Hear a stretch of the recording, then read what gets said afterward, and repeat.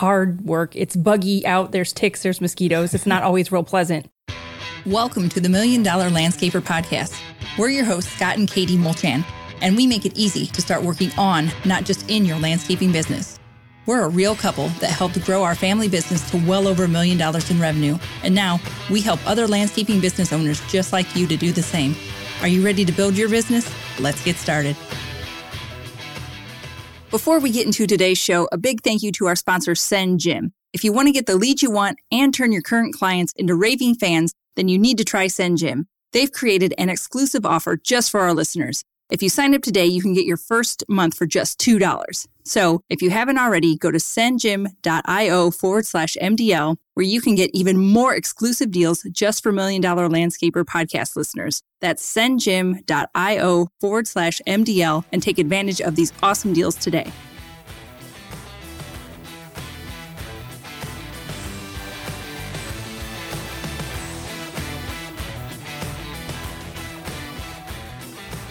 Welcome back, everybody. Today, we're going to talk about good old-fashioned procrastinating. Do you know anybody who does this? Yeah, I do it all the time. So what? Well, because it's easy to kind of slip into the bad habit of procrastinating, especially if you're a little bit overwhelmed, if you've got a lot on your plate. It can be real easy to just, kick your feet up and sit and, zone out on Netflix or whatever. TikTok. TikTok, oh, that's yours. I've gotten bad on it here lately. And I'm not saying it's, everybody needs to take, some little time to decompress and all that. When I think of procrastinating, I think of it when, I know there is something that I need to be doing, but I can't seem to get myself to get going on it. Yeah. And usually for me, it's just because I feel overwhelmed. I get overwhelmed pretty easily. And where you sometimes, if you have a lot on your plate and you're getting a little overwhelmed, you're more of a just grit in and dig in and do it. And I am way more of I will just start procrastinating. So yeah, I like just to dig in and get it done because I know I got to get it done, and it's going to drive me crazy if I don't. Yeah, well, we've got some tips today on how to just kind of bust through that procrastinating, and with what you just said really goes with the first one. And the first tip is to really just start with one small project at a time. Because once again, one of my biggest problems with procrastinating is because I'm overwhelmed, and I get overwhelmed because I tend to think of 587 things at one time. So I definitely have that trouble of that narrowing down, and that doesn't help. But I think if you can pick just one thing and drive it home. Yeah, and I kind of like to even go a little further than this, is to pick kind of the hardest thing. Because if you pick the hardest thing, everything else is going to be easier after that. Yeah. So if you pick just one task and just do it, that's how I like to work. You know this. I like to just do one thing and go through it and I'm done. Go to the next thing, do a thing. Yeah. You have 5 million things going on. Yes, and that doesn't help with it because it's easy to get overwhelmed when you're trying to think about too many things. And I have taken your advice and done this even recently. I have this project I'm working on where we're just doing a lot of ecological restoration work. And so I had to do monitoring of a bunch of these restoration sites that we're working on. And the thought of getting these all done was really overwhelming. It's been really hot. It's hard work. It's buggy out. There's ticks. There's mosquitoes. It's not always real pleasant. But the approach I took was I picked the grossest, hardest units and I did them first. And so I got them out of my mind and off my plate. Then that way I could just focus on getting the rest done. So I guess I did take a little page out of Scott's book. So if you do have things that are just gnawing at you and that you need to get it done, try not to focus on doing all of it. Yeah. And I think your advice can kind of go both ways. Either do the hardest one to get it done and out of your mind and get it off your plate. Or if you're having that much trouble taking action, the flip, I think, could also be true, and do the easiest part first. Because if it's easy, then you'll do it. And then once you start that ball rolling, it might be easier to keep it rolling. What do you think? Yeah, I guess it depends on yourself. You have to kind of learn yourself and see how you like to work. I personally rather just do the hard thing, get it done and over with, and then kind of go out my day. Just because, especially having a landscape business, you got a lot of things going on. So to me, if I get the big thing done and I don't get anything else done the rest of the day, I still feel like I accomplished something. If I just kind of put it off and then I get busy, get whatever customer's calling or whatever else is going on, then I kind of get distracted. And then I feel like at the end of the day, crap, I didn't do anything, that I wanted to. So that's my thoughts on it. But I see your point as far as, get the ball going and just keep it moving forward. Because I've done that as well. Sometimes when I have administrative stuff to do, I don't really care for office work all that much. And so when I find myself procrastinating on that, I'll pick something easy and just get it done. Yeah. And then I'm like, oh, okay, I did that. Then I'll just do one more thing. So I guess either way, just pick something, big or small, just get it done. Yeah. Yep. The second one is going to be set realistic goals. And this one sometimes I have a hard time doing. If it's like a project, like a job, I got that down. But it's like setting goals is like when I'm going to get whatever video done or something else. It's just hard for me to set goals because I have a lot of things going on. And yes, you set the overly ambitious goals. And then when you don't meet them, it's like, oh, you get hard on yourself. Yeah. Yeah. One little thing that I've kind of learned, and I think it was from the Brian Tracy book called Eat That Frog. When it comes to setting daily goals anyway, try not to set more than 3 goals for a day. Yeah, I can see that. Yeah. Because yes, I tend to set like 57 and then am annoyed at myself when I don't get them done. You know how that goes. And so just be realistic with yourself. You can only push yourself so hard. The other part of it too is like, for me, setting the goals is the timeline, like when I'm going to get it done. That's sometimes I don't always meet that. And what do you mean sometimes? Literally never. I'm just saying, let's call Scott out right here with the time management. It's wretched. So anytime that you tell me you're going to do something, I automatically tack on a few hours because you're always like, what? I'm going to get this done in like an hour or 2. It is a lie every single time. In the 20 years we've been married, well, almost 19, not 20. But anyway, it's always been a lie. And I know this now. I don't get mad anymore, but not anymore. Yeah. But I mean, maybe one of these days that you will realize that you need to work on your time management. Anyway, this somehow turned into a therapy griping session. Anyway, try to make your goals realistic. And like I said, I'm pretty sure it was from Brian Tracy's Eat That Frog. I really like just try to set like 3 priorities for the day. Get those done, then you'll feel good about yourself. And then anything else that you get done after that's just gravy. Yep.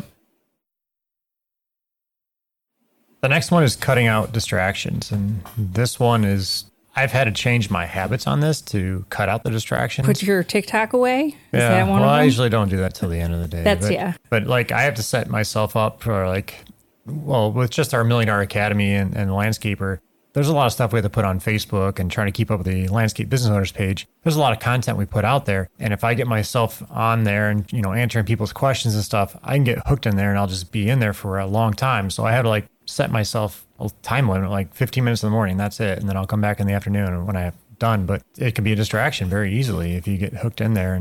Yes. I have to sometimes put my phone in another room because I love my friends and I love my sisters, but they will text and call like all throughout the day. And if I don't monitor it, I will get down these rabbit holes of, like I've been texting, I'm in a couple of group texts. And so, then I've wasted an hour just, texting about random things that are not going to help my business. It's stuff that I could do later. It's not that I don't need to talk to my friends, but it doesn't need to be done during the middle of the day. Well, because a lot of them work different hours than I do. My one friend, she works evenings. And so she's free during the day. So she's like very chatty during the day. Yet, she's working at night. So it's just different. Well, that and turning off the sounds for when an email comes in. That's one thing I found a long time ago was they used to ding. Yeah, so I turned that off because I don't want to see that. I don't want to see the notifications on my computer that an email came in because then I'll be like, I can just go check that. Yeah. One thing I've started doing too is I listen to like focus music. Like if I have to sit and work at the computer, I just go onto YouTube and put like binaural beats. It's just like background music, and I'll wear like noise canceling headphones. Sometimes I wear the headphones and don't even play the music. I've got myself trained. Like if I just put on the headphones, then like don't talk to me. So. You do. And sometimes I don't know if I should talk to you or not when you're on that. I don't know if you're listening. We'll just go with no.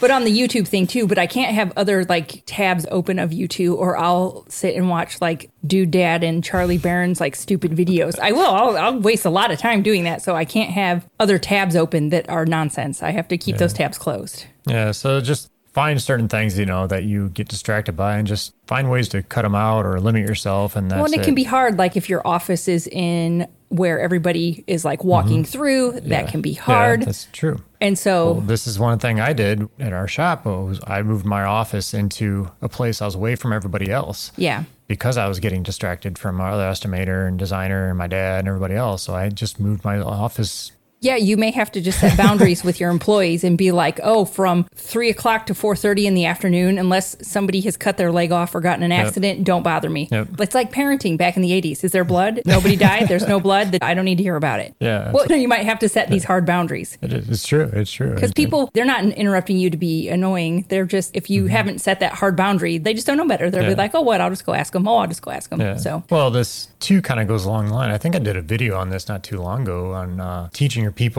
your team members to solve their own problems because they're calling you and this broke or this happened. They need to be able to figure things out on their own so they're not distracting you so you can keep focused. Definitely. Empower your employees to make some amount of decisions on their own. Yeah, because what do they call it? Being a firefighter. You run in from this thing to this thing to this thing. And right. some of us take pride in doing that. Like, well, yeah, because then you're like, oh, look how hard I worked and I hustled all day and I'm so important and everyone needs me. But you're not doing the truly important things that you need to do because you're busy taking care of all that. Just everything else. Yep. So, another little good thing to do is just take breaks. Yeah. I like to take dog walking breaks if I'm working here at home. Just go walk the dog for 5 minutes, play with the cat. I like to go outside and I pull weeds. Nerd. Pull weeds in the grass, pull the crabgrass up. I may think about the project that I need to do, but it's very mind-numbing, I guess, and I just... Even doing just like mundane little tasks can be, in air quotes, a break. Yeah, of course, in the middle of the day, you're probably not going to like sit down and put your feet up. But there are sometimes, even when I'm working out in the field, that I actually don't mind doing things that would be like pulling weeds. You don't have to really think about it. Your body you can just kind of do it automatically. And it gives you just like a little bit of time to just rest your brain a little bit. You don't get any like decision fatigue because you don't have to think about it. You can just like let your brain go a little bit. When I was younger, I used to just go for a drive. I would I remember like in school and stuff, I would just get tired, burned out from writing a paper or whatever. And I would just go in my truck and drive for a while and then come back and do whatever. Just got to find out what works for you. And but no, there's got to be something. Like I remember working in the winters, sometimes just splitting firewood. Like, is that necessarily what I need to be doing? Maybe not. But sometimes, hey, just spending a day, it's like I said, it's just kind of, I hate to use mindless because you do have to pay attention so you don't like hurt yourself. But it's not hard. You can just kind of like relax. It's not a hard day. Just kind of take a little break. So. And our last one here is to find support networks outside of work. Like maybe talk to other people that aren't at work. Yeah, no, it's true. You have to find other companies or whatever to kind of vent to or just talk about whatever your situation is. That's to me is pretty important to do. And it could be family or friends or whatever.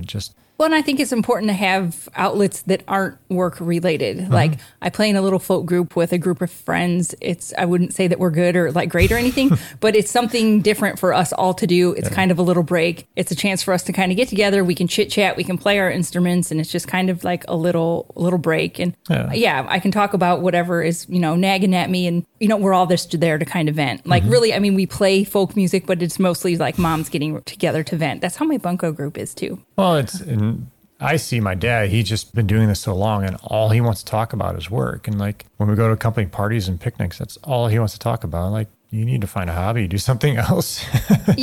Even if it's just, something little, like I said. We would be in like different building associations. So we'd go talk to them and just the interaction with them and, find out what's troubling them and find out, how they dealt with it. And you can relate it to your business as well. So, I think it's good to have sounding boards of other people, even if it's like you said, it's building associations. So it's not necessarily directly landscaping. It's other tradespeople. That's good to, bounce things off of and vent. But then again, there needs to be that at least somewhat of a component of something that I think is like not work related at all. Just go ahead and take a break.